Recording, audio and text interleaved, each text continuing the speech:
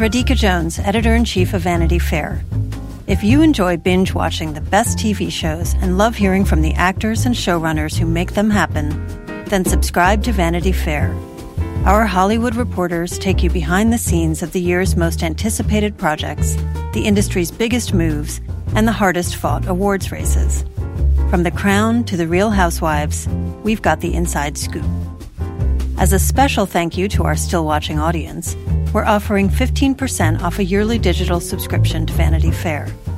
Visit vanityfair.com today and use promo code POD15. That's vanityfair.com, promo code POD15 for 15% off a yearly digital subscription to everything you want.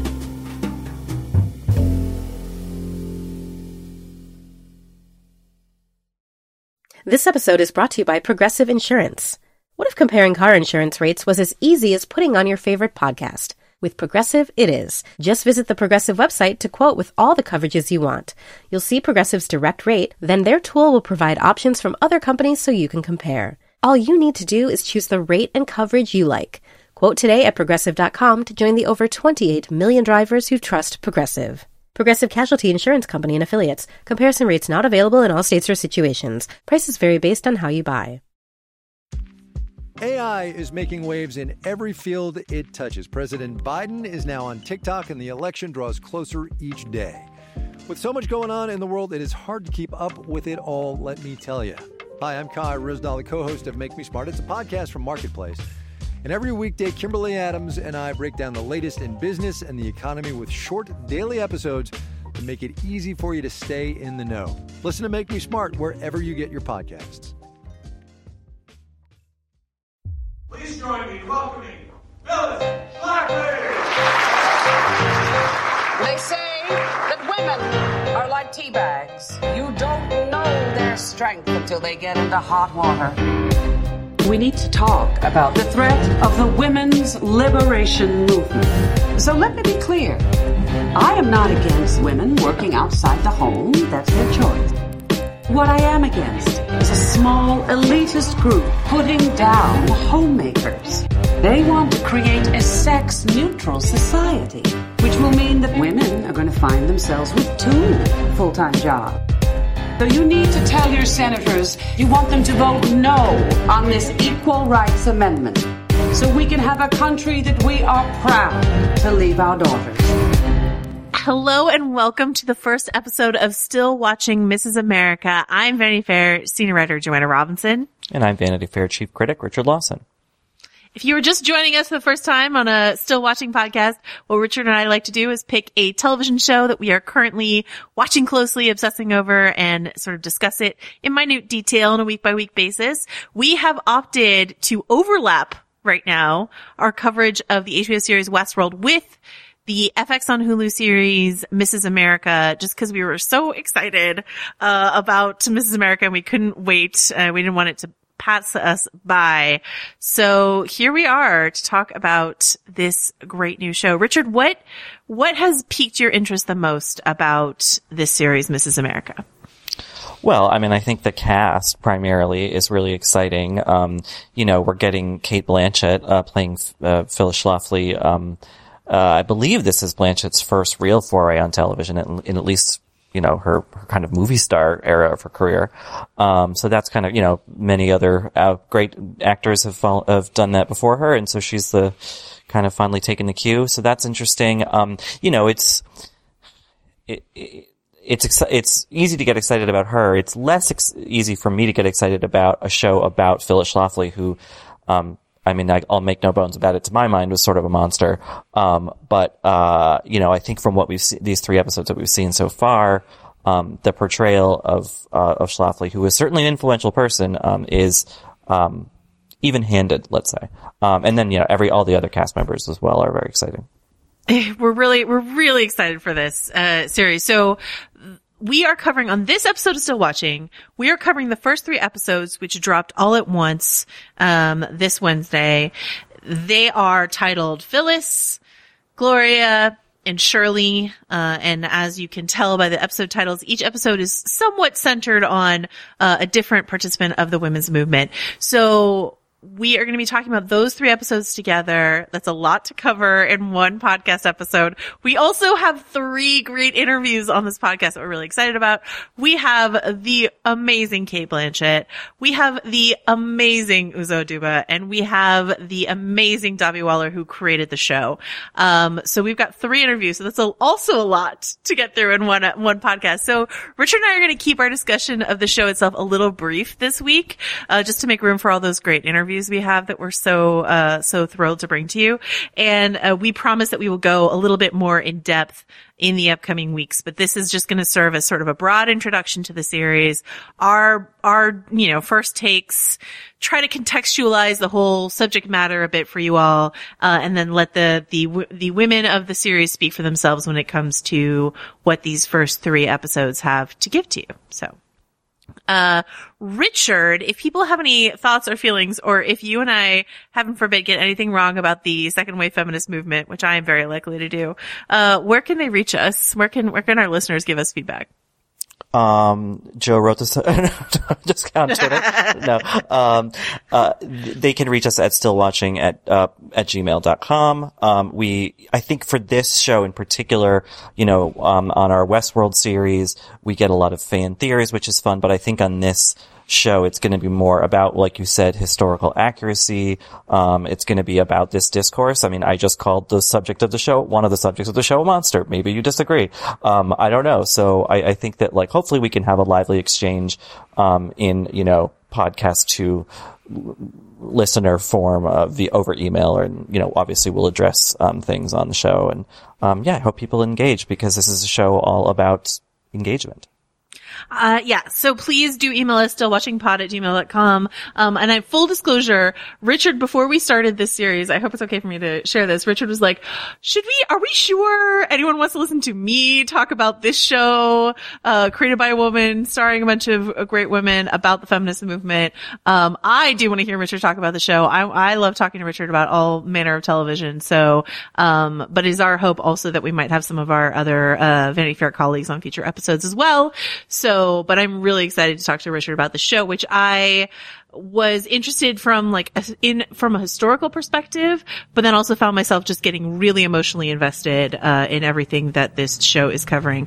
One thing we should say before we get started we're going to dive into the cast of characters that we have here, but I want to mention, just to get us all on the same page, that Dahvi Waller, who created the series and who gave us a great interview for this episode. She has a long history in television that goes through Desperate Housewives, Mad Men, Halt and Catch Fire, and here we are. And there's a great interview with her and our colleague Joey Press up on vanityfair.com. Knowing that that's where Dahvi came from really helped me contextualize what I was watching, if that makes sense. And I love that this is the project that she decided to sink her teeth into. So let us get started. This series covers basically a decade in the history of the women's movement from 1971 to 1981. And for context, I was born in 1981. So it was really interesting to me to see the political sort of stew that was cooking right before I was born. It just really helped me understand what I was born into, if that makes any sense, in a way that I hadn't before. But let us start with the people. Basically, this is a fight between 2 factions over the ERA, the Equal Rights Amendment, and the effort to get it ratified in enough states so that it could be added to the Constitution. And so we've got 2 sides of this argument, right? We've got the feminists and whatever we want to call Phyllis Schlafly's side of the argument. So let's start with the feminists. And what I love about this show is that these feminists are shown absolutely warts and all, and clashing with each other, which is exactly as it should be in any movement. There's always some kind of interior disagreement and discussion. But let's start with possibly the most famous, even more famous than Phyllis Schlafly, who is, ostensibly sort of the linchpin of the series. The most famous, I think, feminist figure to come out of this time is Gloria Steinem, played by the great Rose Byrne. Gloria Steinem founded Ms. Magazine, as we, see in her centric episode. Richard, what do you make of both Gloria Steinem as a figure that you're aware of in the culture and how she's depicted here in these first 3 episodes? I think that they handle her in an interesting way because she's not depicted as an outright hero. I think you see that in especially the 3rd episode, which focuses on Shirley Chisholm, where I think she was complicated. She understood certain or believed she understood certain kind of compromises that had to be made. But she obviously was a force for positive change in this country and in the world. And one that, was embraced by the kind of zeitgeist, by popular culture. Many people, say it's because of her looks. I mean, that is a topic that is addressed in the show. And, and I think she's a complicated public figure. And the show thus far has done a good job of showing, those various facets of that complexity. I think Byrne is great. This show benefits, considerably, for me and other, perhaps other people who were at the Sundance Film Festival this year, because there was another, project there that was about Gloria Steinem called The Glorias, directed by Julie Taymor, featuring, Alicia Vikander and Julianne Moore as Steinem at 2 different ages.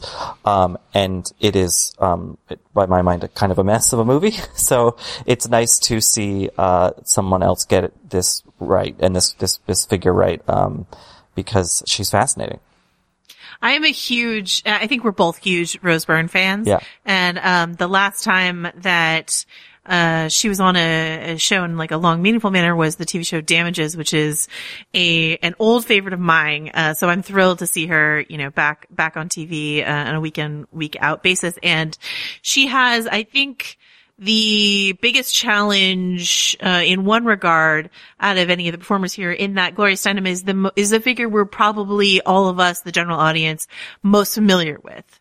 There's a lot of, known women in this series, but Gloria Steinem is still someone we see on our TVs and stuff like that. So, a peek behind the curtain at a future episode of Still Watching, we'll have a conversation with Rose Byrne, all about that and about, her incredible Gloria Steinem wig, as well.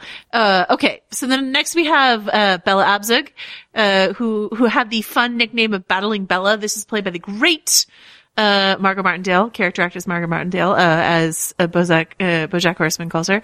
She was a U.S. representative for 6 years, and a founder of this movement. I have to say, Bella is maybe my favorite character in this entire series because I know so many women. I'm like acquainted with several staunch feminists who remind me so much of her. So it is like really, exciting for me to see, this kind of character portrayed on screen. What do you make of Bella and Marco's, portrayal of her, Richard? Yeah, no, she's somewhat familiar to me as someone who grew up, my dad was a college professor and I just knew a lot of, academic women in his sphere who, had a sort of similar disposition but, roughly a little bit younger than Abzug was at, when I was a kid. But, yeah, very familiar. And I also, like with Steinem, I like that they show a complexity with her. Yeah. Is that, you see Shirley Chisholm kind of butting heads with her about, and actually I think it is reflective of the way that our discourse about the current presidential campaign is happening. Like, is Biden, or I guess Sanders has dropped out now, so it's kind of a moot point, but, is Biden's brand of like palatable centrism the more effective way to get something done versus just like being more radical? And I think that dialogue is something that has always, been a part of the progressive movement. And, so it's nice to see that kind of paid, thoughtful, credo, in this show and in the form of this character played by one of my favorite actresses. And that brings us to Shirley Chisholm, who is, on my radar as the second most notable real life figure in this cast, played by the great Uzo Aduba. As I said, we will chat to in this episode of the podcast. Shirley was in the House of Representatives for 14 years. And she's the first black candidate for a major party's nomination for president, the first woman to run for the Democratic Party's presidential nomination, and the first woman to appear in a United States presidential debate. And, you know, we get a big taste of that in the third episode centered on Shirley. And, you know, she is someone that I think, was such a groundbreaking historical figure just generally, but, especially when I was made more aware of her, during the Obama administration. It was like, I felt like a lot of homage was paid to, you know, the road that she walked to make the Obama administration happen in the first place. So, and this idea, this question, exactly right what you're saying, Richard, of like electability, who's electable. And it's incredible that we're having the same conversation, the exact same conversations, decades after, Shirley Chisholm was here. But for me, watching the first 3 episodes, I mean, I love the show. I'm all in right off the bat. But the moment where Shirley Chisholm takes the stage, at the convention at the end of episode 3, and you see the women in the audience who have both supported her and let her down in many ways feel emotional to see her up there.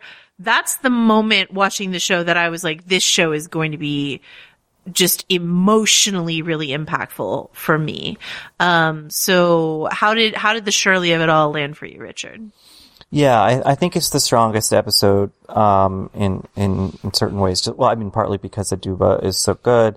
It's so nice to see her doing something that isn't, Orange is the New Black, which she was great on, but like, that character was such a big sort of idiosyncratic character that, it's nice to see her playing someone who is, feels a bit, frankly, realer. And yeah, I think it just resonates. It's one of the storyline is one that resonates really with today's, climate. I mean, a lot of this does, but, about these questions of intersectionality and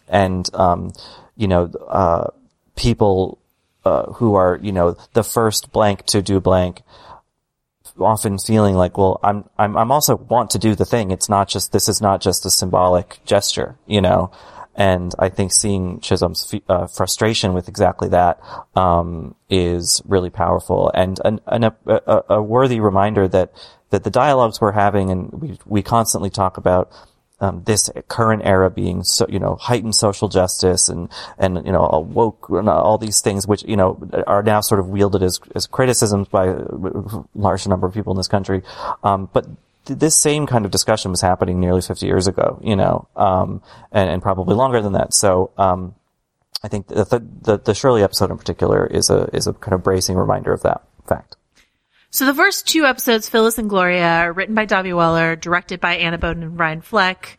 And then the third episode, this episode about Shirley Chisholm, is written by Tanya Barfield and directed by Amma Asante, 2, black women. And, so I think something that I talked to Dahvi about and Uzo about is this idea when we talk about feminism in general, and absolutely when we talk about second wave feminism, this question of intersectionality, which is a term we use now, but was not maybe a term, or I think definitely wasn't a term that was used then, is a big question. How did the women's movement embrace women of color and gay women, and how did it let them down?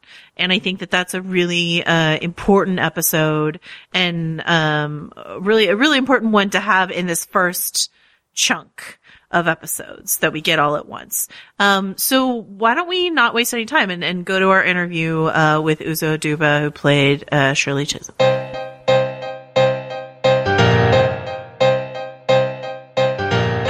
To start by asking you, this project has been in the works since, before the last presidential election. It's been a long time in the works, and I'm wondering when it first came across your desk? Not last year, fall of the year previous, so 2018. And what did you make of the project? What was your first reaction? Well, I was excited for two reasons. One, I was excited because, A, I didn't think I would work with another group of, like, all-female cast that was really talented on something, like, substantive.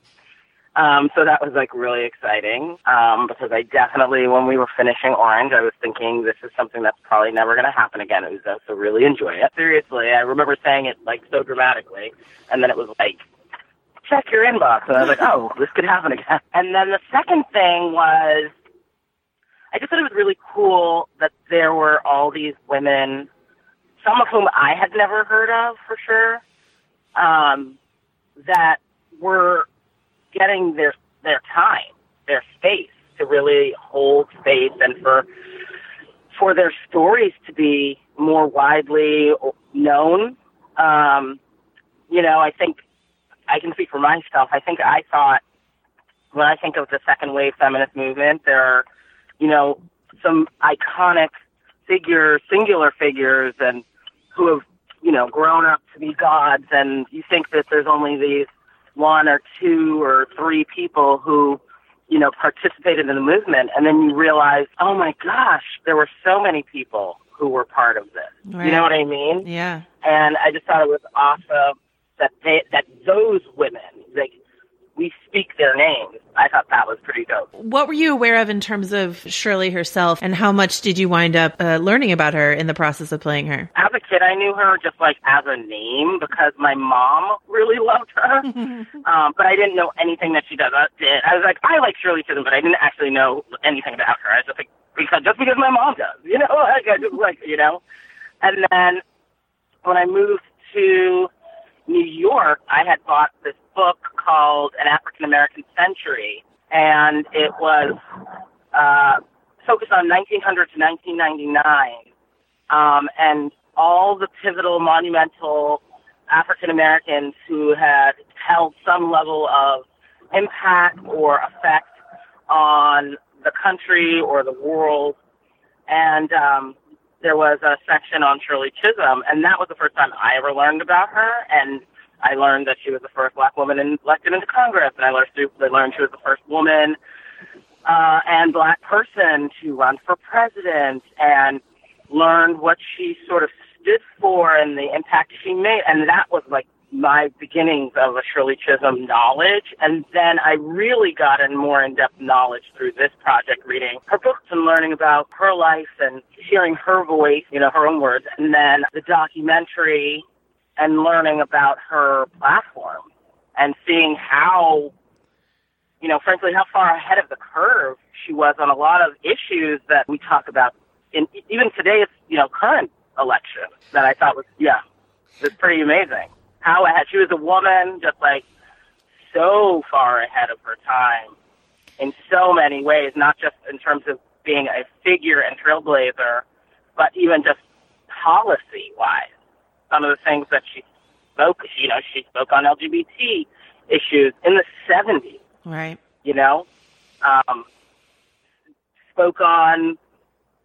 Spoke of Head Start. I was talking about universal health care then, the decriminalization of marijuana then, just a lot of issues that we talk about now and or have enacted, just very, very powerful woman. Yeah, I was really amazed watching episode 3 in particular, hearing so many things come out of Shirley's mouth in terms of the democratic process. They sound so similar to so many of the conversations we had around the last election and this election, the idea of the process itself being like unpenetrable. It's amazing. It's incredible to watch, Absolutely. And also really, I think I thought it was powerful. Obviously we shot this before this primary, and it was written before the last election. I just thought how interesting, just that cliche expression, history repeats itself, but how often that is actually true when you're watching and experiencing the show. Because to your point, that what this woman is highlighting and spotlighting, and then you flash forward some 50 years, and it's like, oh, we're doing this all again. We're doing this. We're doing it like literally almost to the letter again. Yeah, the word electability I don't think is used in that episode, but it's like hanging over it the same way we talk about it now with candidates of color and female candidates. And I'm wondering, when you're playing a real life figure like this, how much in terms of your performance, how much do you want to calibrate it to, there's footage of Shirley Chisholm giving speeches. There's, we have a lot of record of her. How much do you want to make sure, your speech pattern or your demeanor lines up with her? And how much is it important for you to find sort of an internal truth around the character? The internal truth question was what I was drawn to. I focused on this question that I had, I kind of go into my process often with asking a question, and I was really interested in this question of how does she define herself versus how the world has defined her and how the world sees her. To me, it became about capturing that obvious power and strength, and I don't mean that in the sense of like, her oration and just exclusively policy. I mean that in the sense of this is a person who is cut from an obviously different cloth, who, if in the late 60s, 70s, becomes politically activated as a woman, as a black woman in America, believes herself capable of taking on the seat of Congress, is elected for it, and then now believes, despite any woman or black person before her never having tried, that she possesses the ability to hold the highest office in the land. And I was interested in getting to the center of that voice. Right. Not the exterior. I was interested in getting to the center of that person because it resonated with me. This is, a lot of her speeches, when you read them, it's about possibility, hope. These are large pillars in her speeches at universities, and that idea of things being the impossible being possible resonated with me and was something I could connect with. The idea of how someone might view you or what someone might think is possible for you versus what you think is possible for yourself. I was interested in that kernel of storytelling. Just watching this whole project at home is very emotional to me, as a woman, like watching this movement and everything that came before my time. And speaking to various women who have appeared, they also found it extremely emotional. I'm wondering if you had a moment or a scene or a confrontation that was particularly challenging or emotional for you to film or to work on. Yeah, I think there's a bedroom scene that I have with my husband, played by the wonderful, amazing, and my friend Brandon Durden. We're talking about staying in and being supported, and she's saying why am I the only one who believes that a black woman, she's talking about running for office, is possible, that it's a possible thing. Why am I the only one? And that's I guess what I was getting at in your last question. Yeah. I found that to be I didn't feel like I was speaking. I didn't feel like Shirley was speaking just for herself. Let me say it that way. Yeah. And I know she wasn't. It was very emotional to me because it made me think back to growing up. My mom, my family's from Nigeria, and my mom would say, I never knew there was anything wrong with being black until I moved to America. She would say that. Yeah. I didn't know there was anything wrong with it. And she's like, and you would say, would say like, what do you mean? She'd be like, because in Nigeria, everyone is black. So your smartest person is black. Your dumbest person is black. Your president is black. Your teacher is black. The janitor is black. The poorest person in the country is black. And the richest one is black. You know what I mean?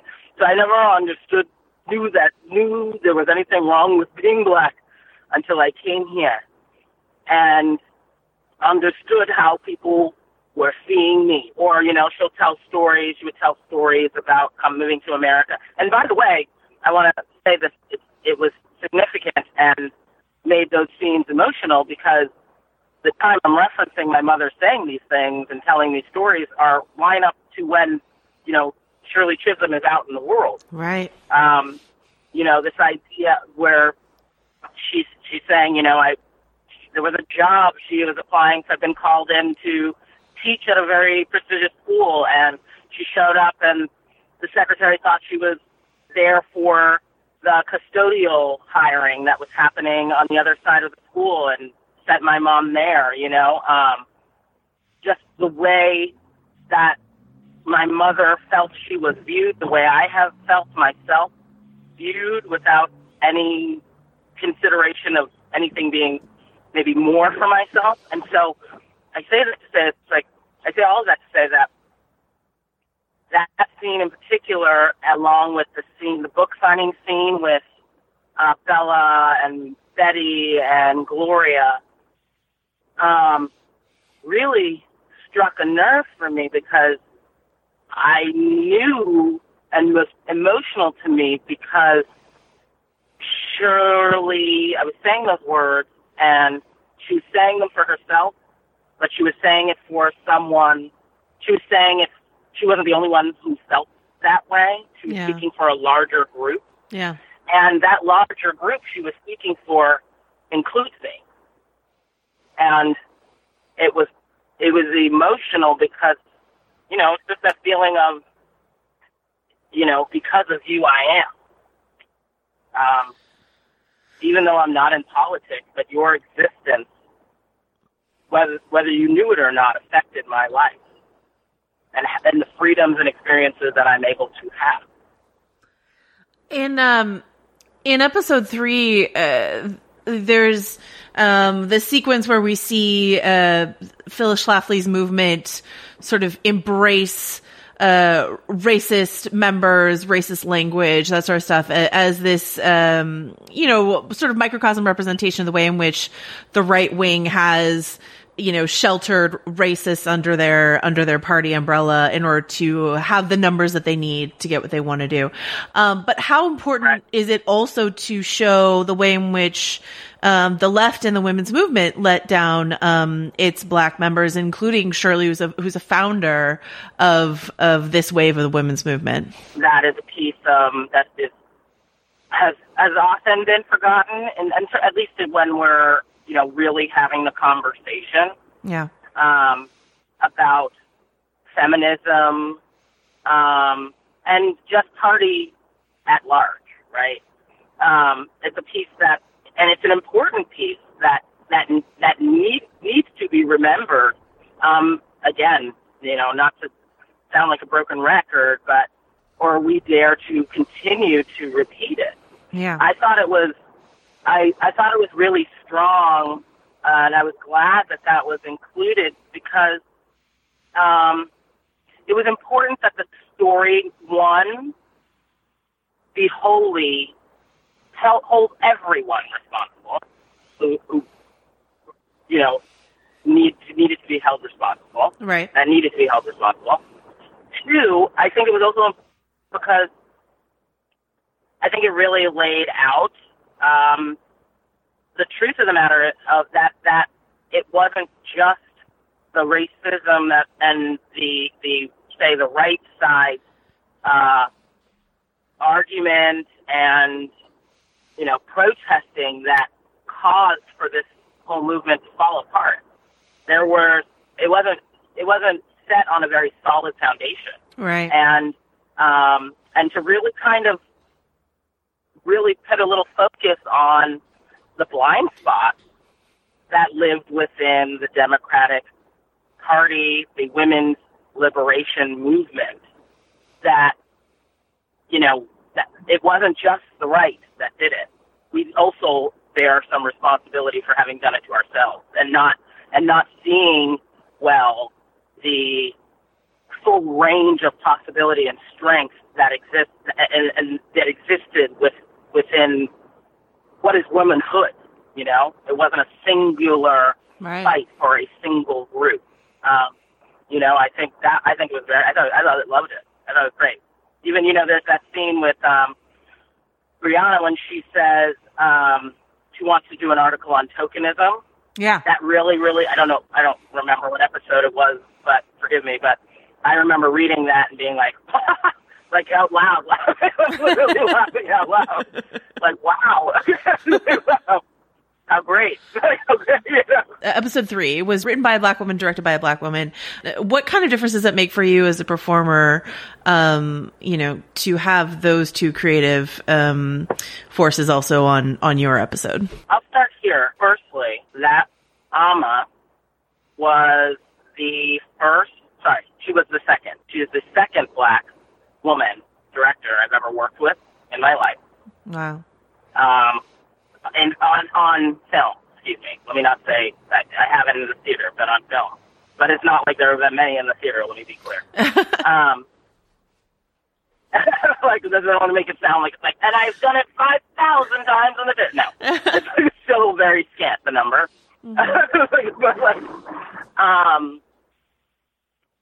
Let me start with first saying that having them in the space, it was important in that, firstly, it's important because they're not the only one. I don't know if you've ever felt like the only person of whatever the thing is that makes you the only one. Yeah. But it doesn't feel great to sometimes be the only one. And it certainly doesn't feel great to be the only one, like going back to Brianna's scene where she is talking about the tokenism, where you're meant to, you know, Black women not being a monolith and having to speak for an entire race, right? It doesn't feel good to be the only person and feel like you're representing an entire group of people when that's not how any other group might be made to bear a responsibility, right? So it was nice having that exist on our set at large. And then to go deeper with it, we had people come on our set, you know, day in, day out, because our producers were really, really super, like, intense about having that, which I thought was awesome. But then on a deeper level, so rarely do you see Black women in those particular chairs.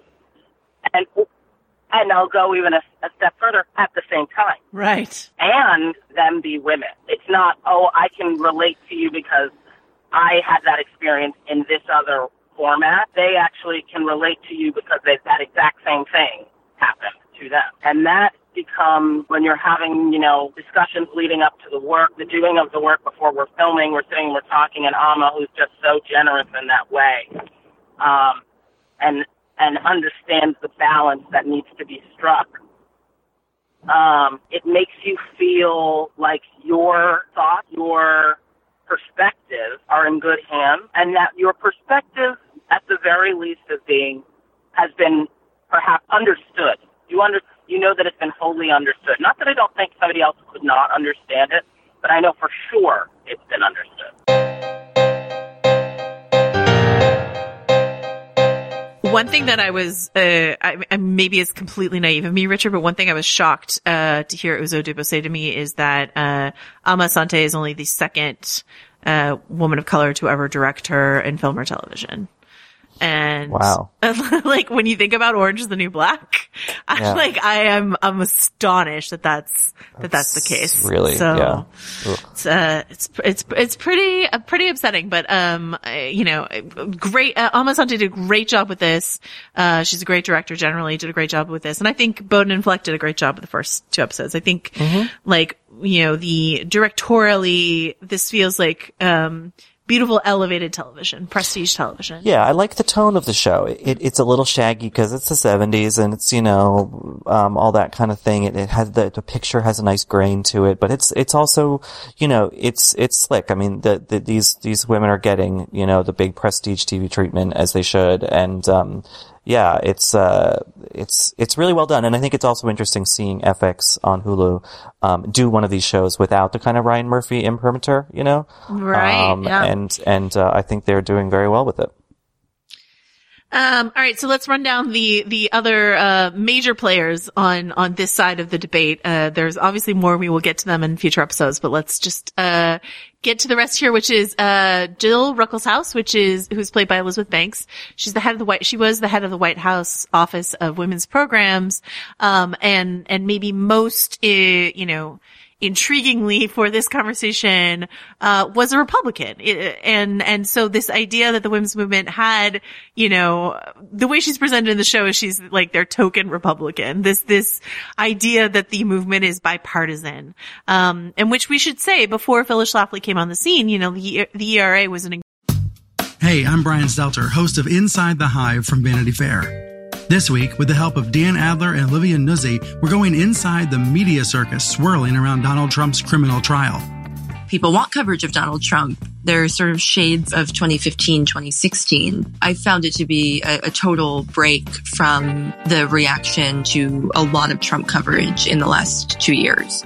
Join me, Brian Stelter, on Inside the Hive from Vanity Fair. Listen wherever you get podcasts.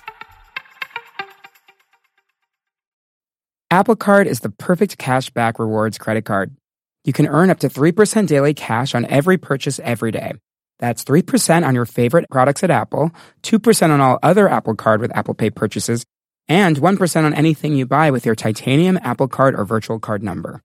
Visit apple.co/card calculator to see how much you can earn. Apple Card issued by Goldman Sachs Bank USA, Salt Lake City branch. Subject to credit approval. Terms apply. Incredibly popular, position. It was it had bipartisan support. And so the idea that Phyllis Schlafly made this sort of a divided topic is what we will be watching unfold over these many episodes. But the figure of Jill being on, among these other women, I think is really interesting, comparison. I will say the Jill episode, which is coming down the line, is one of my favorite episodes of the whole season. So I'm really excited for us to get to that one. But Elizabeth Banks rocking an incredibly interesting wig as Jill. How are you feeling about this, Richard? Yeah, I mean, there's a lot of good hair work on the show. Yeah. Yes. And I like, I don't think I've watched as far into the series as you have.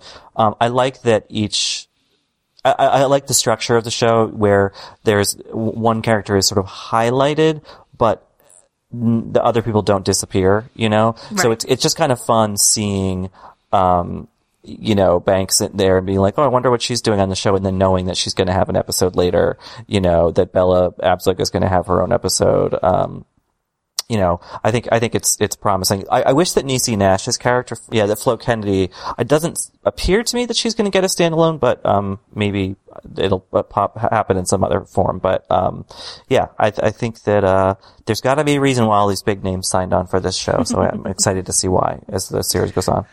Yeah, I think Niecy Nash is fantastic as Flo Kennedy, and I think if there's one thing I wanted more of in this series, it would be more of her and her character. Yeah. So we've got Flo Kennedy, a great civil rights leader and feminist, and then rounding it out, Tracy Ullman as Betty Friedan. Betty Friedan wrote The Feminist Mystique, 1963, and she is, like the feminist mystique is like hard, even I, a Gen X or whatever, have read The Feminist Mystique. This is such an important piece of work.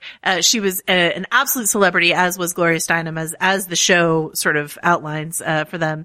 And one element of the Betty Friedan conversation, which is highlighted a bit more in episode 4, which is called Betty, is how she had a real journey to go through on the LGBT issue and the idea of including lesbian in the women's movement, which she was staunchly opposed to for a time. And so that's just part of this interior conflict that was happening in the women's movement. That question of intersectionality, the question of including lesbian women, and I don't think it was even a conversation on the table to include trans women, but that is also something that obviously the feminist movement has struggled with, still has struggles around. So any thoughts on Betty Friedan and Tracy's performance there, Richard? Oh, it's just always nice to see what Ullman, who is such a chameleon, is doing. And I think Friedan is such an interesting character because she, like Steinem, as the sort of emblems of my understanding of second wave feminism, have in our third or fourth wave or wherever we are, at this point, been, had a harsh light shine on them. I think that what you find now in some ways is that, women who are like, let's say, older Gen X, younger boomers, kind of still look to Friedan and in particular, and by some younger people in the feminist movement now see those people as conservative, to some degree. So it's just an interesting, how generationally these things evolve. So yeah, I'm excited for, more of Friedan because she's a fascinating figure, as they all are. And then on the other side of the debate, obviously, we have Phyllis Schlafly as the queen. And then, these other figures are just much, some of them not even real life figures, but it's basically like the Phyllis Schlafly show over on the other side of the debate here. And that in itself will become its own issue. But Cate Blanchett here doing a tour de force, wolfy performance as Phyllis Schlafly. And as you said, right off the bat, Richard, this is a character that could have been just a, outright unsympathetic monster villain. And I'm not going to go so far as to say this show has given me sympathy for Phyllis Schlafly, but it wants to give you nuance for who she is. Well, understanding. I mean, she wasn't a sociopath, Right. She, not that we shouldn't try to understand sociopaths, but you know what I mean? She had a complexity to her life as well. And, I think the show thus far has done a good job of acknowledging that. I think in particular, the scene with John Slattery, who plays her husband, where he basically forces her to have sex, which is something that she has said that there's no such thing as marital rape. And so I think it kind of addresses that from an angle that maybe people have not considered, that she herself, had found herself in situations like that. So I don't know. She's surrounded by this coterie of supporters. There's Sarah Paulson playing, Alice McRae, who's a composite character, like a fictionalized character, but based loosely, on Phyllis Schlafly's real life neighbor. There's the great Melanie Linsky as Rosemary Thompson, who was a real life sort of leader of the, Eagle Forum, this, conservative, group that Phyllis Schlafly founded. Jean Tripplehorn, playing Eleanor Schlafly, who is essentially she's, this sort of, put upon maiden aunt figure, in the Schlafly household, but essentially serves the role of Phyllis's wife. If Phyllis becomes this big political activist, you can't do all of that and raise your kids. So essentially there's this other woman, not to mention, maids in the house doing the mothering and the wifing while Phyllis Schlafly has carved out this other opportunity for herself, which I think is really fascinating. And lastly, but definitely not least, Kaylee Carter as this young woman named Pamela, who's an interesting participant, and we'll have more to do later. Yeah. Also, for my own, so here's the issue with a man being on this podcast. I wanted to briefly mention that, there is a scene where Phyllis's oldest son, John, asked one of, Phyllis's friend, oh, is he back from his tour? I asked Sarah Paulson's character, is your son back from, I think the war, essentially. And, he seems excited or very curious about that. And I think the interesting thing is that Phyllis Schlafly's eldest son, John, is a gay person. And, Schlafly was not a very pro-gay person. And, I'm wondering if that is going to come into the show, as the series goes on, because it's an interesting dynamic, coming from from within her own family. It will come into play. So, those are our cast of characters. We've got, as you mentioned, John Slattery, we've got like some wives, some husbands and boyfriends that's come in and out and some other figures. We'll get to them more, but that's the main cast of characters. I just want to make sure that everyone is sort of like oriented in who we're talking about. Before we move on to sort of like some of the, historical beats that we're going to be hitting in the series, let's take this opportunity to hear what Cate Blanchett has to say about the challenges of playing a character like Phyllis Schlafly.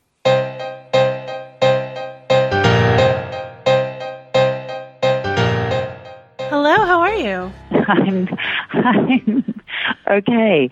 Verging between the hysterical and yeah, how are you? That sounds about right. Somewhere between hysteria and like oddly normal, just goes back and forth. So I just wanted to start sort of at the beginning with you and ask, what it was about this project or Phyllis Schlafly specifically that got your attention in the first place. Well, I'm always interested in surprising and unusual stories, particularly about pockets of history that one thinks one knows quite a bit about.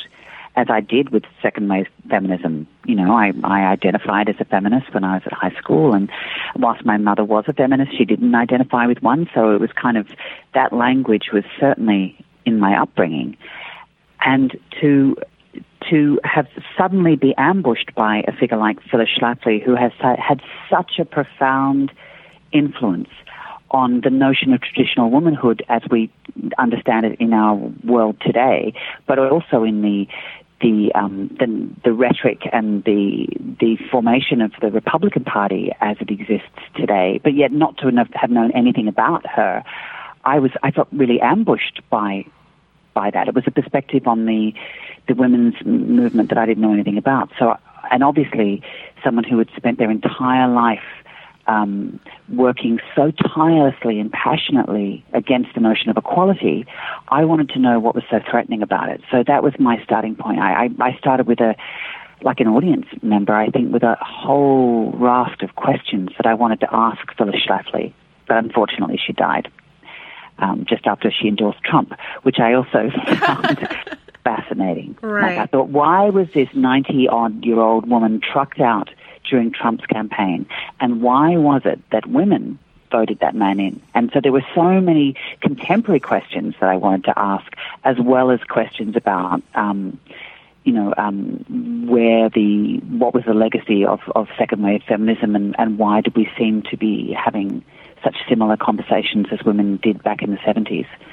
So I came armed with a whole lot of questions, I guess. So when you have questions like that for your process, when you're playing a real life character like this, you can't ask her directly. Where do you go for answers for those questions? I went straight to the source.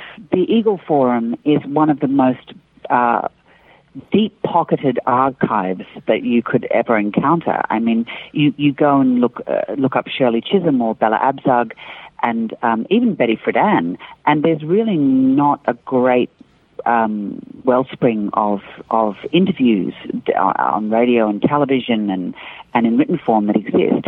But Phyllis's archives are enormous. So I went to her archives and obviously went to her authorized biography. So it was in her own words that I went to, because Phyllis is such a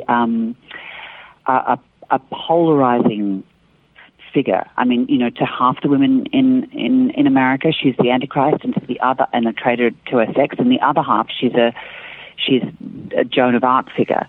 And so, somewhere between those two things, I thought that there lied the woman. And so, I went to her own words, actually, because I was wanting to delve into Phyllis's mindset in a non-judgmental way to find out what made her tick.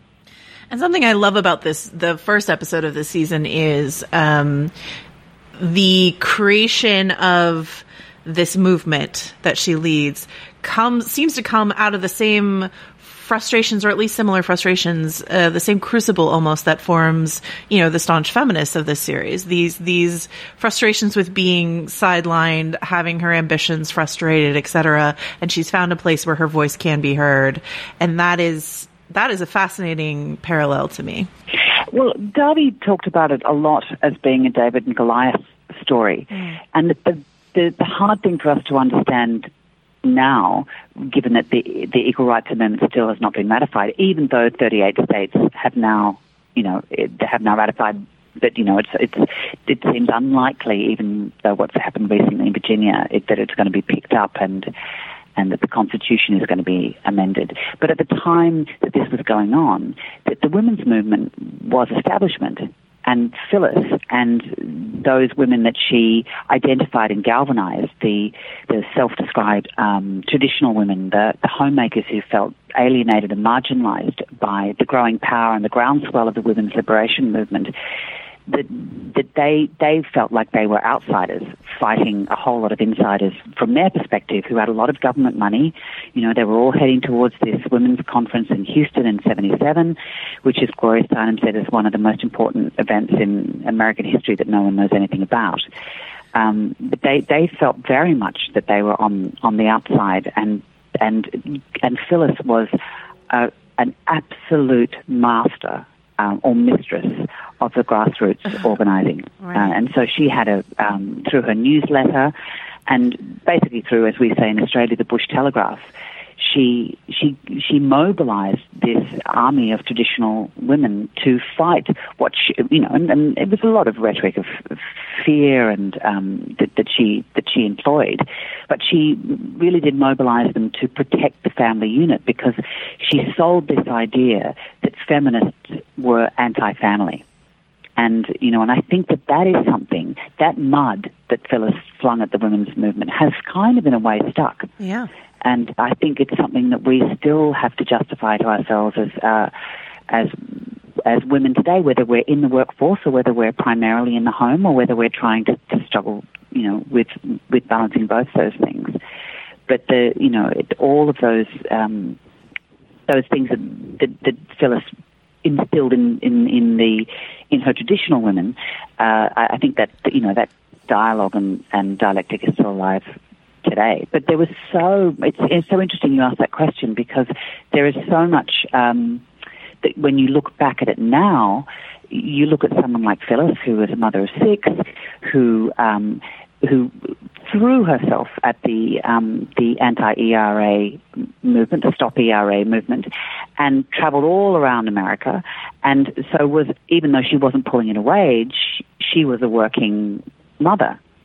But yet she was, accused of flying around the country telling women to stay home. All right. So she was, she's the most sort of feminist woman who didn't identify as being a feminist. But I think it's because everything about her spoke to order, from the way she presented her great love of tradition and hierarchy. So in fact, in her base ideology, she was not a feminist. She was not she was very happy being the only woman in the room, I guess, whereas that's the opposite of the whole feminist notion, is that you bring up other women behind you and beside you. Although looking at the series, that doesn't always happen because of the political system. There are always casualties, and sometimes it's the woman standing beside you.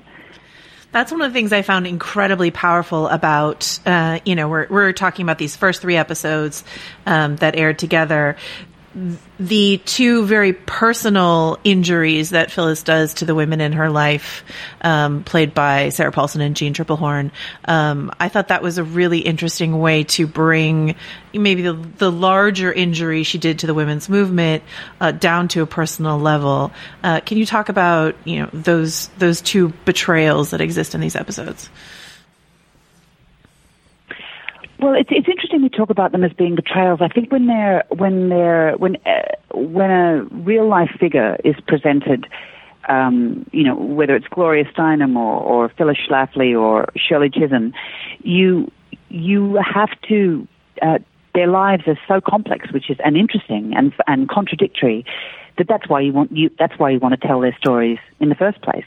But there's so much life there that you have to select certain moments. So in a way, you're always driving people through the drama to the real life figure, but you are taking a perspective on the character. And so we look at these things as betrayals, whereas to Phyllis, they weren't at all. I mean, we all, whether you're Phyllis Schlafly or whoever, you do make missteps, and it doesn't mean that you're the Antichrist. It just means that that's what happened at the time. And I think what is interesting about Phyllis and reading about her is that a lot of people in her circles were absolutely in awe of her, of how she held it all together, how she was so involved and homeschooled her children, which she talked very proudly about in the phonics method, and that's one thing, I might diverge with Phyllis politically, but I agree with her that the phonics method is the way to teach children to read.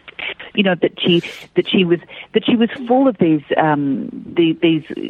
contradictions, but having 6 children and being so passionate about politics that she didn't have a lot of friends.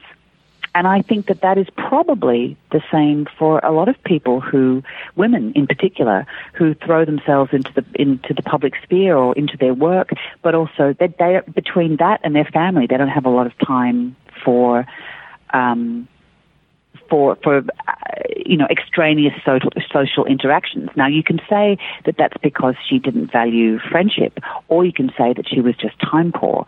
And so, when you get time poor on a regular basis, you often neglect the injuries that that the pursuit of your passion, the detritus, the flotsam and jetsam socially that goes on, when you're as focused as Phyllis was.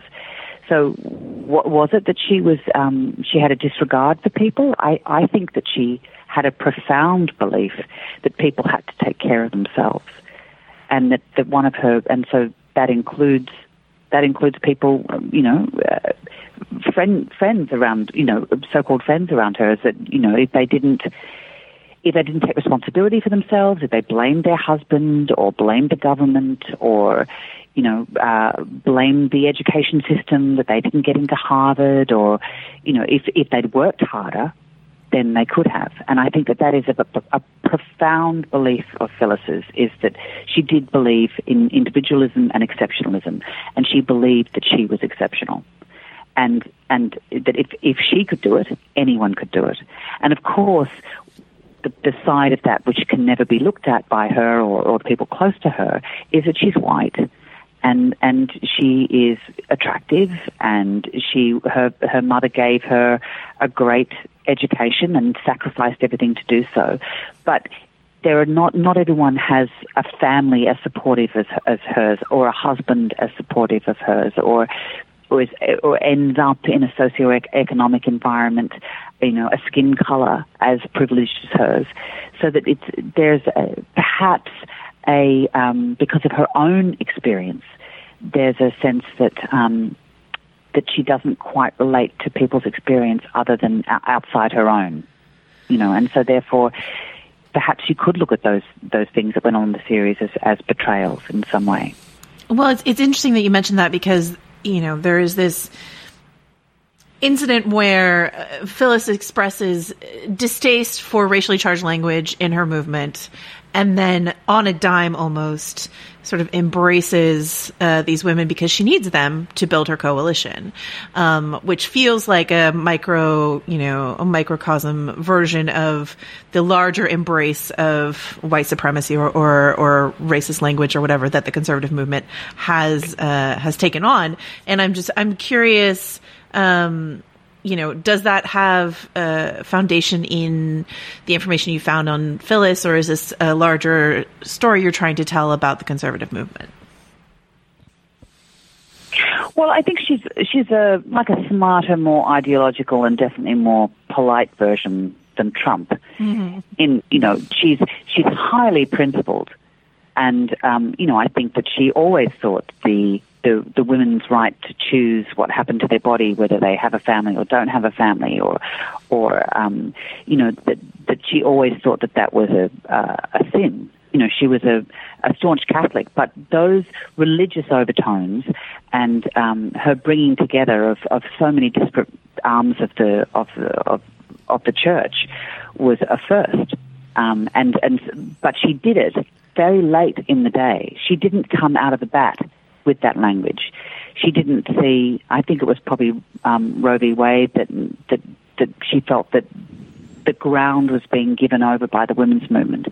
So I think that what was interesting watching these various interviews that she gave and the books that she wrote, the foundational core was always about defense and the need for America to defend itself. And that her biggest fear, more than the feminists, was the communists. Yeah. And that she saw the feminists really as wanting to, she was much more literal, I think, and didactic perhaps than the feminists were dealing and walking into uncharted territory. So there were a lot of grey areas that they were entering into, and they were discovering loopholes and pockets of exclusion, all the time, whereas Phyllis, all she knew was that the communists, and of course this is the American version of what actually went on behind the Iron Curtain. Right. But she saw that the feminists were after a sex-neutral, totalitarian society where women were the same as men, and that they were going to be drafted into the military, and the military might of the U.S. had already been, from her perspective, denuded, and so this was going to be a defense nightmare. And so she was, in the way, she took that whole rhetoric about the family needing to be defended, and she saw women as traditional women, but women generally, mothers, as being the guarders of society's morality, that they were stronger than men, which is, you think, would be a feminist perspective. Right. She thought they were stronger than men, more exceptional than men, and so therefore they had to protect the family, which was the foundation of American society, and that was always going to be eroded by the communists, and therefore the feminists were part of that communist plan. And so what she did, as much as anything else, is she shifted the language around the anti-ERA movement to becoming, she took the anti out of it and headed into the pro-family, pro-life, and pro-American and sort of rhetoric. She shifted the brand. And what I found absolutely chilling, I think, ultimately, was the way that she placed this rhetoric, this polarizing rhetoric, as a centralized bedrock part of the current Republican Party's brand, and that was a really, I think it was she did that obviously because she felt that all of those things were what the true Republicans needed to stand for, and she succeeded, perhaps even more and more profoundly than stopping the ERA. Absolutely, and it's interesting that you mention sort of being chilled by this aspect of her, because I know a challenge for a performer, or I should say, an approach for most performers is, even if they're playing a villainous character, a character they don't agree with, you need to find a way in to empathy for that character. In terms of challenges you've had as an actor over the course of your career, identifying with or empathizing with a character, how much of a challenge does Phyllis present for you? It was an incredible challenge. Mm-hmm. I think because she was probably, as much as she was front and center of the anti-ERA movement and gave more interviews than anyone, I think, in the history of American politics, she was probably quite shy, I think. And if you look back into her childhood, being sent to a Catholic school, but her mother had to work 7 days a week. Her father was out of work for quite a number of years. So she was around a lot of very wealthy girls. She was always on the outside. And I think that she was always on the outside, ironically, of American politics, yet she was so passionate about it. She was constantly sort of, as much as she inspired a whole generation of traditional women, she alienated so many people. So I think I sort of felt for her isolation, actually, in a lot of ways. And I could see her incredible passion, but also I could see her Achilles heel, is that she she sort of always made herself on the outside of a group. And so and thinking, she had 2 failed bids for Congress behind her. Right. And they must have sat with her. Someone who was prided herself on her successes, the failure, I don't think, sat well with Phyllis. But yet she didn't really talk about it. She just, from her perspective, she just got on with it. She didn't blame anybody. But, I think that I felt for that. And I think you have to find an empathy for the character, or an understanding, sort of a slightly uncomfortable understanding. It's like an analyst in a way. You have to sit them down and say, so why did you really do that? Right. You don't have to like them or dislike them. But I think when you're dealing with someone as polarizing as Phyllis, I don't think I'd ever played somebody who, you speak to one person and there's no one who had a kind of a mediocre, lukewarm response to Phyllis. They either loved her or hated her. And so that's a challenge, I think, to sort of not, obviously you had to serve the script and the story, and this isn't a story. It's not a biopic about Phyllis Schlafly. It would have been entirely different if it had. I wanted to be part of in a way, presenting the women's movement, warts and all, and the women's movement in all its complexities, so with the traditional women included. Because often when we talk about second-wave feminism or the women's movement, we as Phyllis was always very quick to point out, that's the feminist women's movement. We're talking about the traditional women's movement or the family women's movement, and so I felt for her. I felt for how outside everything she ultimately was, and how much she wanted to be in the room. You're an executive producer on this project, and that can mean different things to different actors to be an executive producer on their own project. What does it mean for you to be an executive producer on this project? I mean, I spoke to Stacey Sher and to Dahvi and John Landgraf right at the get-go, and Gina, and when Dahvi had this extraordinary sprawling idea, and so I wanted to be a part of it, and I'm always, I've never been someone to option a book for me to play a role, or, the role is always secondary to me. It's the subject matter, it's the directors, and when Ryan and Anna came on board as the initiating directors, I was super excited because I loved their work, and so that was really exciting, and so it was really to be part of it. And as the series unfolds, I think audiences will see that there's a lot of points of connection of sort of what you were talking about before, that there's a lot of commonality between what seems to be in the when it comes out of the gate, a group of very disparate, different women that are coming up against the same sets of roadblocks and challenges, and same touchstones and inspirations, and so that's I want to be part of that, and obviously all of the departments are equally important to me, both as an actor and as an executive producer who's going to shoot the thing, because obviously a relationship with the DP is really important, and how that's going to play out in the television landscape. With when we started out, it was 6 episodes, then it was 8 episodes, then it was 9 episodes, because it was so much story. Right. How many directors is that going to be? What, who, obviously because it's period, we're so lucky to get Bina, our extraordinary costume designer, and then obviously who's going to chief the hair and makeup, because that's a lot of women to get ready in the morning.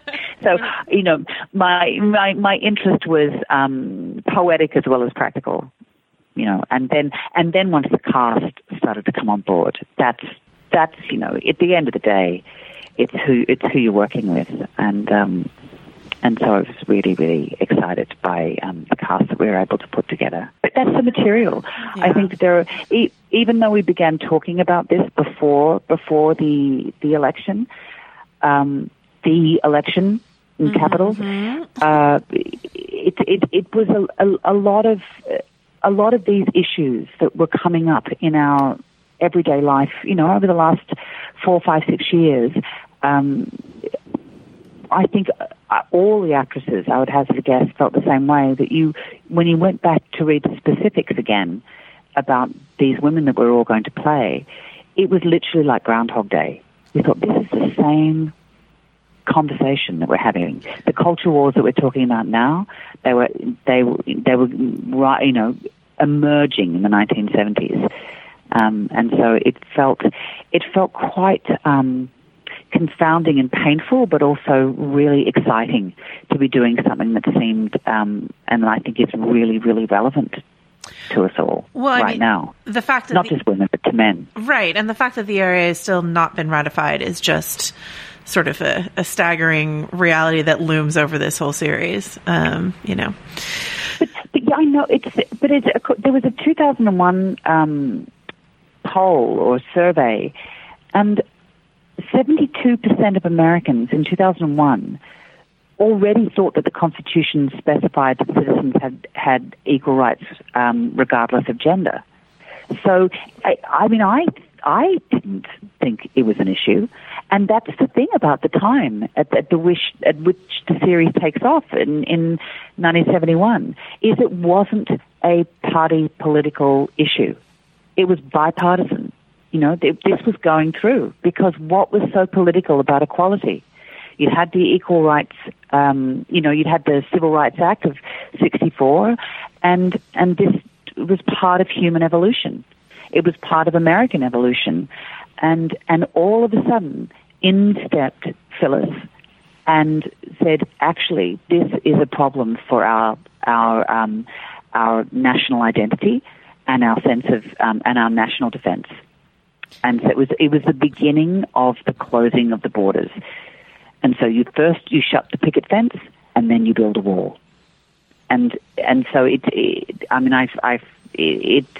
astonishing to me that it's that the notion of equality has become politicized.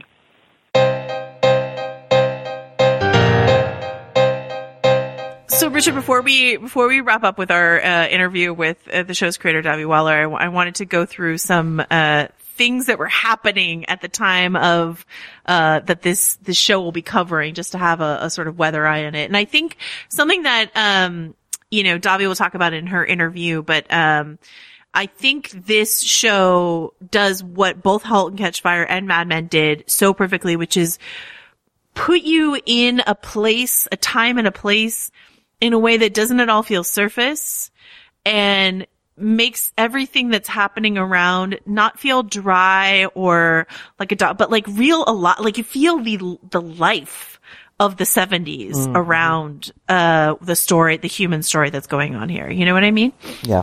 Yeah. I think that something that good, sort of recent-ish histories like this can do is, and it's both hopeful and discouraging in kind of equal measure maybe, is remind you that like not a ton has changed, in terms of how people spoke about things, what sort of, what the kind of feel of a political moment was. Obviously the particular circumstances are different, but like, all this kind of background stuff with Nixon that was going on is so similar to stuff that's going on now. And, I don't know. I think that in capturing the texture of the 70s so well, I wasn't alive then, but I can imagine, I think it just makes all of the issues of the story pop that much more. Absolutely. And not just the stuff with Nixon, but what the movement that Phyllis Schlafly herself builds is what creates a lot of what the Conservative Party the Republican Party is now.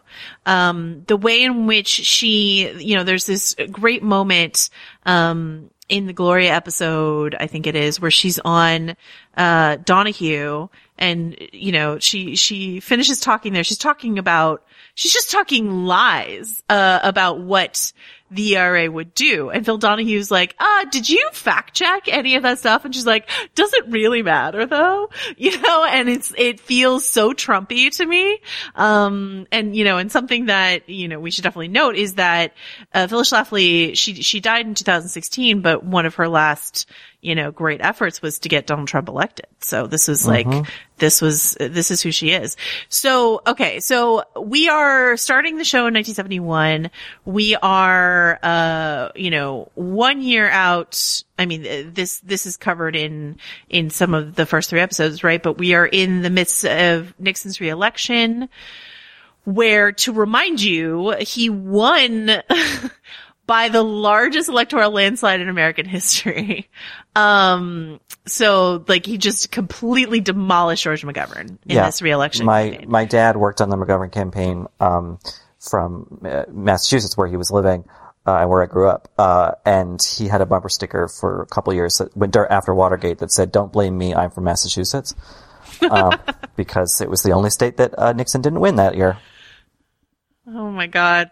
All right. So 72, 73 is Watergate and Nixon's resignation. 73 is also when Roe v. Wade is decided. 1975 is when the Vietnam War ends, and we've got the Ford administration. The Carter administration will end with the election of Ronald Reagan. So that's sort of broad strokes, sort of where we are. A long tumble through catastrophe to more catastrophe. Yeah. But what's interesting is, as I was sort of doing some light research into this decade, a lot of people position this decade as marked by equally Watergate and the women's movement. Yeah. So, that's what we are looking at here.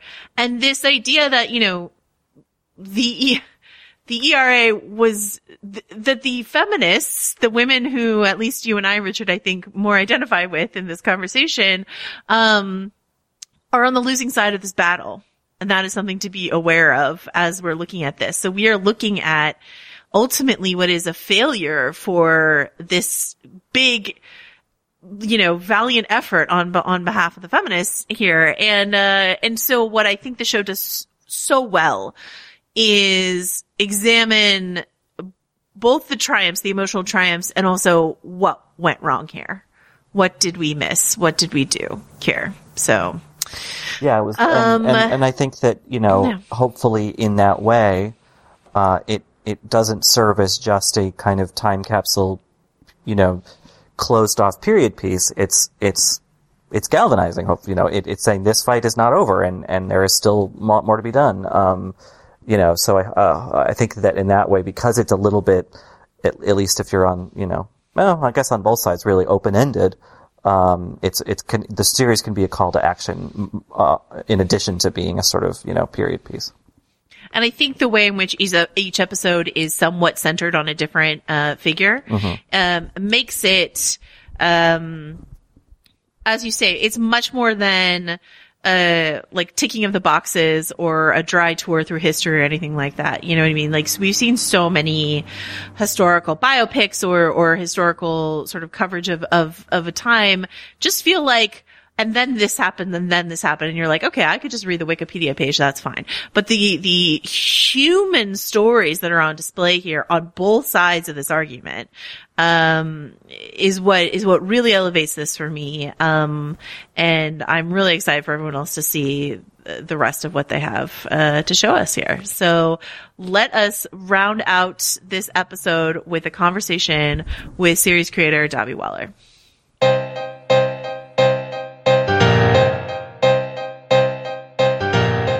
I've been asking a lot of women that I know, in my life, when they think, the ERA was finally passed, and they keep like giving me dates, and I go, aha, trick, depressing question. It never was. But most people think it was. And so my first question for you is, and when I continue those conversations, some of them are like, well, isn't, on the basis of sex, Supreme Court ruling, doesn't that make the ERA redundant, et cetera, et cetera? And I disagree, but I'm curious, there are still efforts to get this passed. What do you feel like passing the ERA at this point, or then what is its impact? What are the stakes? What are we fighting for in this series, Mrs. America? The equal rights, I did a lot of deep dive into the Equal Rights Amendment history, and it's like 100 years old. And I'm fascinated by the fact that it's had a resurgence in politics. The Equal Rights Amendment would eradicate all discrimination in law that's on the books. What it wouldn't do, it wouldn't completely reverse 10,000 years of misogyny and sexism in this country. That wouldn't remove sexism from the culture, from pop culture. And it wouldn't even apply, I believe, to private companies. It would only apply to public institutions, federal institutions. But I do think that would be a good thing. If insurance companies couldn't charge different premiums for women than they do for men, I think that would be amazing, or any discriminatory practices like that. But more than that, I think the symbolic impact of having an amendment in the Constitution that says you cannot discriminate on the basis of sex, and not having to fashion out of like a clause in the 14th Amendment, lawsuits to end gender discrimination, I think would have the same impact as the First Amendment has. It's not that the First Amendment protects your right to speak in a private company, when you work for a private company like Amazon, but because it's in the Constitution, Americans feel like, my First Amendment rights, I have a right to speak my mind. They just feel empowered to speak their mind because it's enshrined in the Constitution. And I think similarly, if the Equal Rights Amendment were in the Constitution, women would feel empowered that this is our God-given right to be treated the same as men. And I don't think we can discount the symbolic impact of it. And what's interesting to me is that this project has been in development for a while, that it was written before, or large parts of it at least were written before the 2016 election. And yet... Interesting to you, painful to me. I'm sorry. How fascinating. Very interesting. That you spent 5 years on this project. Interesting. How fascinating. No, but I'm more mean that that a lot of the topics that you're covering here feel like things that we've been talking about even more so, since the last election in recent years, especially as we're ramping up to this next election here in the U.S. And so, my question for you is what got you interested in writing this particular project? It's so funny. The producers and I joke that this is a series that keeps catching up to the zeitgeist, keeps catching up to the series in our world of politics. I grew up steeped in American politics, even though I grew up in Canada, because my dad's a political scientist and he taught American government at McGill. So I, grew up loving any kind of film or television about politics, and I was looking to create a series that was a political drama, especially one that centered on women, because everything I had watched was the women were either the wives of the politicians or they were victims. I really wanted to create a series in which the women had agency and were seeking power for themselves. So when one of our producers pitched me the idea of centering a show on Phyllis Schlafly and her campaign against the Equal Rights Amendment, I just naturally sparked to it. I thought, I think I can create something out of this. It's such a great jumping off point for a series about women in politics. And as you sort of processed and broke out the series, when did you land on the idea of centering each episode on a different woman in the series? Pretty early on, when I started looking at the two worlds, and I knew that there'd be these two worlds, and they would intersect whenever there was a debate between Phyllis and one of the feminist leaders, or an interaction of some kind. So pretty early on, I saw that while there was only Phyllis on one side, she was the singular leader and there was no one else. There were so many feminist leaders. It was quite democratic. And I think, Gloria would be the first to say there was not one leader of the women's movement. It was quite a large group. And I loved each and every one of them. They were all so fascinating and colorful and smart and funny and complicated.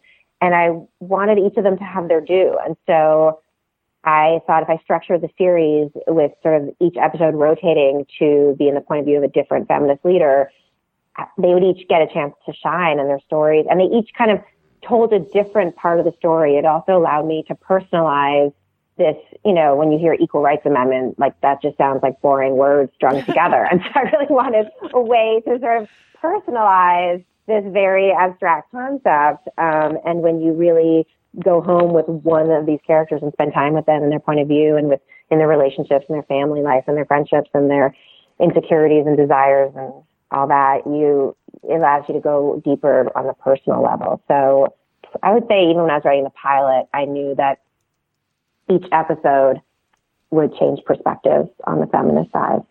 You mentioned that, the contrarian side really just has Phyllis as its leader.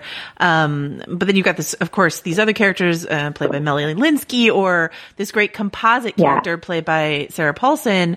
Narratively, what does she provide for you, in this show? One of the reasons I was very drawn to telling the story, partly from Phyllis Schlafly's point of view, is I was really interested in all these homemakers who became so involved in her movement and really went from being full-time homemakers at home to becoming political activists, and really becoming the foot soldiers in the Reagan Revolution in 1980. And there aren't that many, other than Rosemary Thompson, who's brilliantly played by Melanie Linsky, there aren't that many public figures. So I spoke to a couple of women who were Schlafly Eagles, and I read a lot of whatever the blog version of 1970s were. I read articles in newspaper, and out of that created this composite character of Alice, and also the composite character of Pamela, played by Kaylee Carter. So, one of the many women that Alice is based on is a neighbor of Phyllis Schlafly, who actually end up joining now. So has quite an awakening. So it's all drawn from real people, but because they're all private citizens, we wanted to create a fictional version and didn't want to use real names. Right. You mentioned, some of the resources. This is such a meticulously researched show. Every time I sort of go to look up something, I'm blown away by how much detail you've captured in this show that is absolutely historical. For you, as a storyteller, how important is it to balance the history and the narrative? And then what are some of your, the best resources you were able to find for this project? First and foremost, I never forgot that we're making a television show. So it has to be entertaining. This isn't a documentary. Right. This isn't a textbook you're reading. This has to be really entertaining. And that was always our goal. And we really not only researched the events surrounding this epic battle, but also all the pop culture that was going on in the 70s. The writers and we have mostly female writing staff, so it should be no surprise that we ended up with Pinterest-like posters in our hallway with cutouts of pop culture references from every year in 1970. It was amazing. It was, at the same time, to get that lived-in feeling, you really need to have every detail be very historically accurate. If it feels like your research is very surface, it starts feeling very generic and very presentational, and it doesn't feel like you're literally just immersed. And so at every level of production, both in terms of the scripts and also production design and costumes and hair and makeup, we worked with some of the most talented people in the business. Bina Dager on our costumes, and Mara Repair-Schloop doing our production design, and Ann Morgan doing our wigs. So they all were steeped in research to really make sure that every single detail you're seeing on the screen is accurate to the period. As far as the resources that I found really helpful, this is going to sound pretty nerdy, but I became it also sounds like I'm shilling for newspapers.com, but it's an amazing resource for anyone writing a historical drama. For only $80 a year, you can access any local newspaper, like over 1,800 local newspapers from any time period, I think going back to the 19th century. And the writers and I just spent hours and hours, and I remember spent days over the course of this development period, reading every article ever written about every woman in our series, every interview they did, every feature about them, every profile. If, Flo and Gloria gave a speech in Ohio, I read that article and read what they said at the speech and how they were received. So that was an incredible resource, not only for the detail that you won't find in books written sort of 40 years later about the time period, but also because you can hear how the women are talking about the movement back then, not with hindsight. And you're hearing how they are referred to and how they are spoken about and what language they use. Radical commie liber, which is, a favorite phrase among the Schlafly Eagles, that's how they spoke about the women's movement at the time. So that was a great, incredible resource. And then I also want to say that these women on both sides were very prolific and wrote many, many memoirs. And sometimes I wish they had written like a few, maybe a little fewer memoirs. But we read, all of them wrote books, and we read all their books. And like Bella Abzug wrote this really hilarious one-year diary of her first year in Congress that I hope to make very popular, called Ms. Abzug Goes to Washington. And it's so funny and amusing. But her telling off, President Nixon and the Speaker of the House, she's just so salty and fantastic and played to perfection by Margot Martindale. So that was one of my favorite books to read. There are moments of watching the show, that I almost feel like I'm watching what happens for Peggy and Joan once they exit Mad Men, and Mad Men ends in 1970s. Joan mentions Betty Friedan at the end of the Mad Men final season. That's right. And I'm like, do they, and we just like walked into this next chapter in this story. How much, and I know you did great work on the 80s and 90s and Halt and Catch Fire as well in between, but like how much, can we trace the Mad Men DNA in this project? I would say a lot. I mean, I really talk a lot about the influence that working with Matt on Mad Men, all the writers on Mad Men, had on my career and the way I thought about storytelling, and particularly stories set in history. I definitely want to, by the end of my career, have hit every decade of the 21st century. I feel like 4 left to go. Absolutely. I mean, I learned so much from Matt, every detail. Like I remember being on set for an episode that I was producing, and I think there was a secretary was doing a crossword puzzle, and Matt happened to come by set to visit. And he's like, why is she doing a crossword puzzle with a pen? She would never do a crossword puzzle with a pen. She would absolutely use a pencil. She doesn't have that kind of confidence. So we switched it out quickly for a pencil. And something we definitely talk about when we think about the women's movement through the lens of 2020 is this idea of intersectionality and the way in which the second wave feminists were successful in that regard and the ways in which they weren't. And I think this series takes a really fantastic warts and all sort of look at what they got right and what they got wrong. How important was that for you in this first 3 blocks to have, the Shirley episode when you're painting this entire portrait of a movement?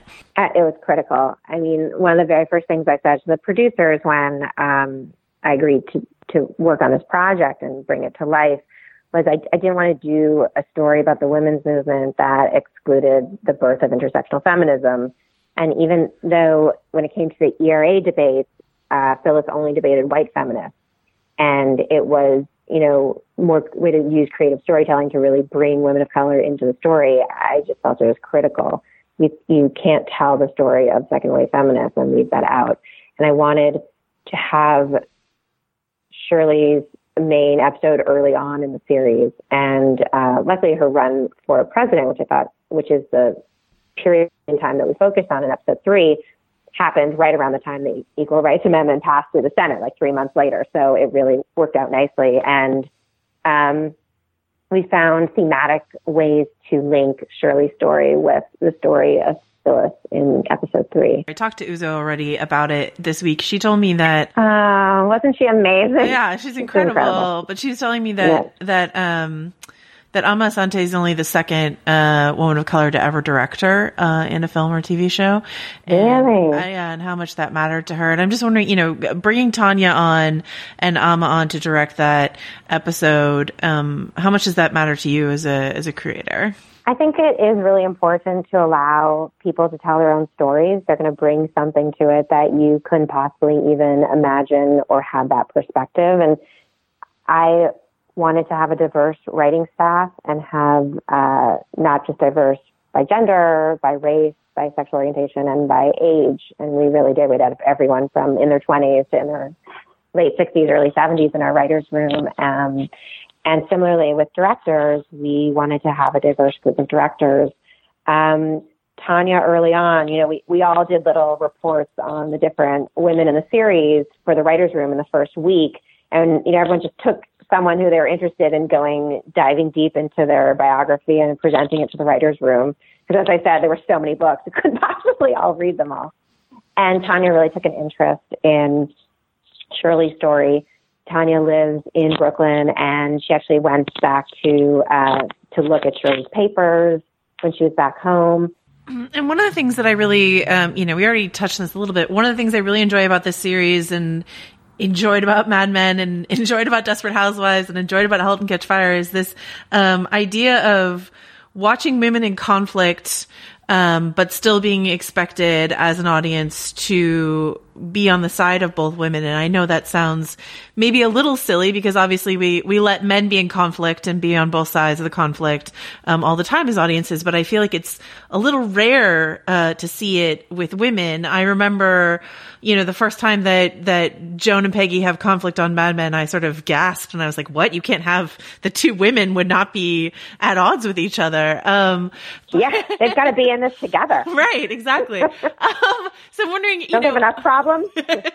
what are the the narrative fruits of putting women that we care about in conflict with each other in a story? I think you brought up such a great point, which is we show men in conflict all the time, and it's just called conflict. But anytime women come into conflict, and we're like, oh my God, it's a cat fight. Right. And so I wanted to have more women in conflict on television to actually normalize it, because the more, why aren't women allowed to be represented in all the diverse ways men are allowed to be represented? And the more we put it out there, the more normal it'll feel, and we'll stop gasping and just see it for what it is, which is, women. There is no monolith in terms of sisterhood or how or ideas about women or what women should do or how they should behave, and to have women, arguing passionately for things that are important to them is exciting to watch. And so I didn't want to shy away from that at all. And I remember being kind of disheartened when early on an executive referred to a scene in episode 2 where all the women are arguing about what to do about this Phyllis Schlafly problem. And he said, it just sounds like a bunch of women squabbling. And I was so disheartened to hear that, because these women are brilliant, successful women. 2 of them are congresswomen, and they're arguing about something that really matters, and to reduce it to squabbling, or to even to hear it as squabbling, made me sad. And so my hope is that the more we allow women to be messy, to have conflict, the more normal it'll feel, and we'll stop thinking out of the cat fight and just see them the same way we would view men in conflict. Yeah, and in the interest of that, I think the way in which Phyllis is introduced in this series and treated throughout the series as someone who is, the villain of the piece for sure, but also someone that we can have some empathy for, or at least some interest in the emotional place that she's coming from, or the fact that her fight is sort of cooked out of the same crucible that fights, that spurs these other women to fight, which is the various indignities and slights and even worse that she endures. And so, I was talking to Cate Blanchett about this, about how difficult was it for her to access Phyllis, from a place of sympathy. That's obviously the actor's challenge. You have to sympathize with whoever you're playing. How challenging it was for her. And she laughed. She's like, extremely. So I feel that. Yeah. It's challenging to write. Yeah. That's my question. Is it, as you're crafting, particularly this first episode, which is so, trying to find an emotional way into this woman and all these sort of crime she committed against her own sex, how do you get there as a writer? Really try to access we all have children in us who are in some ways wounded or had whatever experiences we had in childhood that we carry with us as adults and behave in certain ways because of our childhood. If I can find the child in them who's yearning for order or peace or whatever it is they yearn for, or acceptance, sometimes that allows me to access them in a way through empathy. And then you really have to work at removing judgment while you're writing them, which is not to say you don't have a point of view about them, but there's that fine line you're constantly walking where you want to write them as authentically as you can,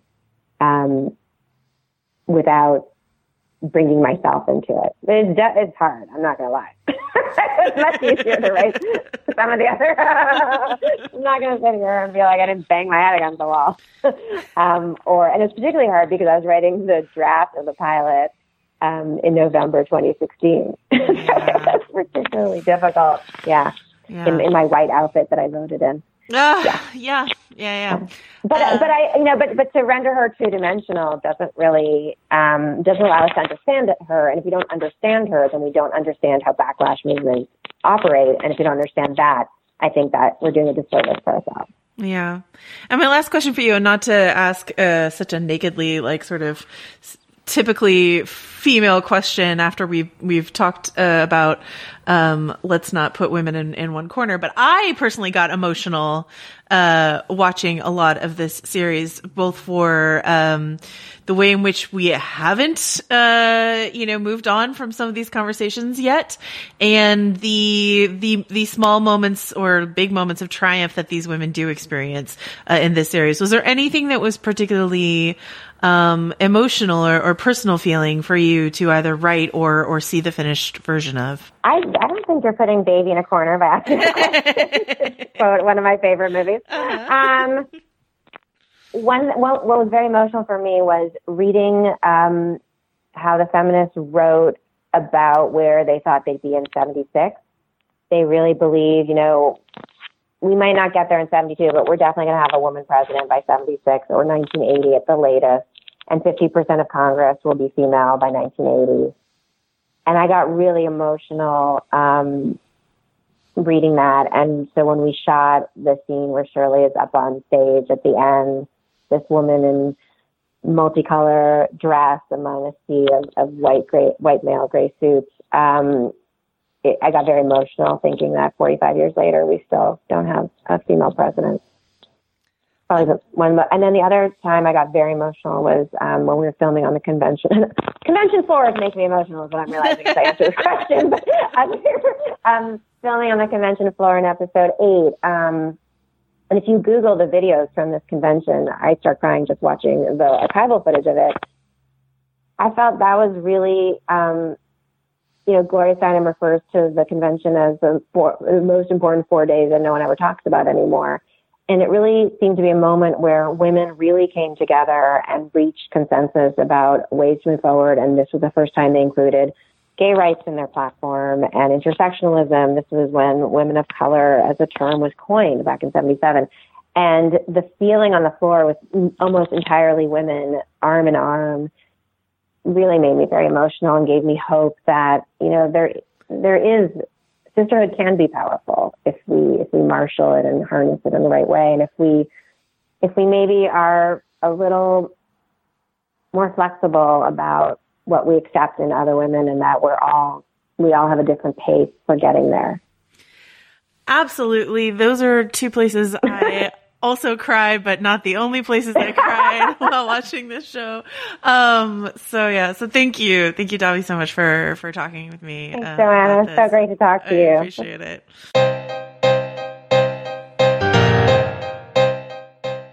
All right, Richard, that does it for us this week. We will be back next week with the episode Betty and an interview with Rose Byrne. Until then, where can folks find you, Richard Lawson? I'm going to be partying at a gala at the Guggenheim Museum with, Gloria and all my other friends. All my cool Andy's going to be there. Can't wait. No, I'm kidding. I'm going to be home. Like I've been home, but everyone should be home. I'm just home. And I'm tweeting at Rylaws and writing stuff for BF.com. Where will you be until next week? I'll be tweeting at Joe Wrote This. I'll be writing at BF.com. But most importantly, I, like Phyllis Schlafly and all of her many women, will be making bread. Because that is the thing we do. Now we make bread from the bread makers to the breadwinners. We bring you this podcast, and we will see you next week. And if you are watching this video, either I'm dead or I'm in a very, very, very bad situation. She said, "Oh my God, I can hear gunshots. I can hear men outside." Where are they? What have they done to them? Are they dead? Are they not dead? There is one suspect. Her father, the Sheikh. It's Madeline Barron from In the Dark. We've teamed up with our new colleague Heidi Blake at The New Yorker to try to answer a question about one of the richest men in the world, the ruler of Dubai. Why do the women in Sheikh Mohammed's family keep trying to run away? There's 5 policemen outside and 2 policewomen inside the house. So basically I'm a hostage.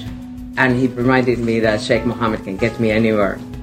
Because you're a rich and powerful person, you can effectively break any law you want in our country and get away with it. The Runaway Princesses is available now. Follow In the Dark wherever you get your podcasts.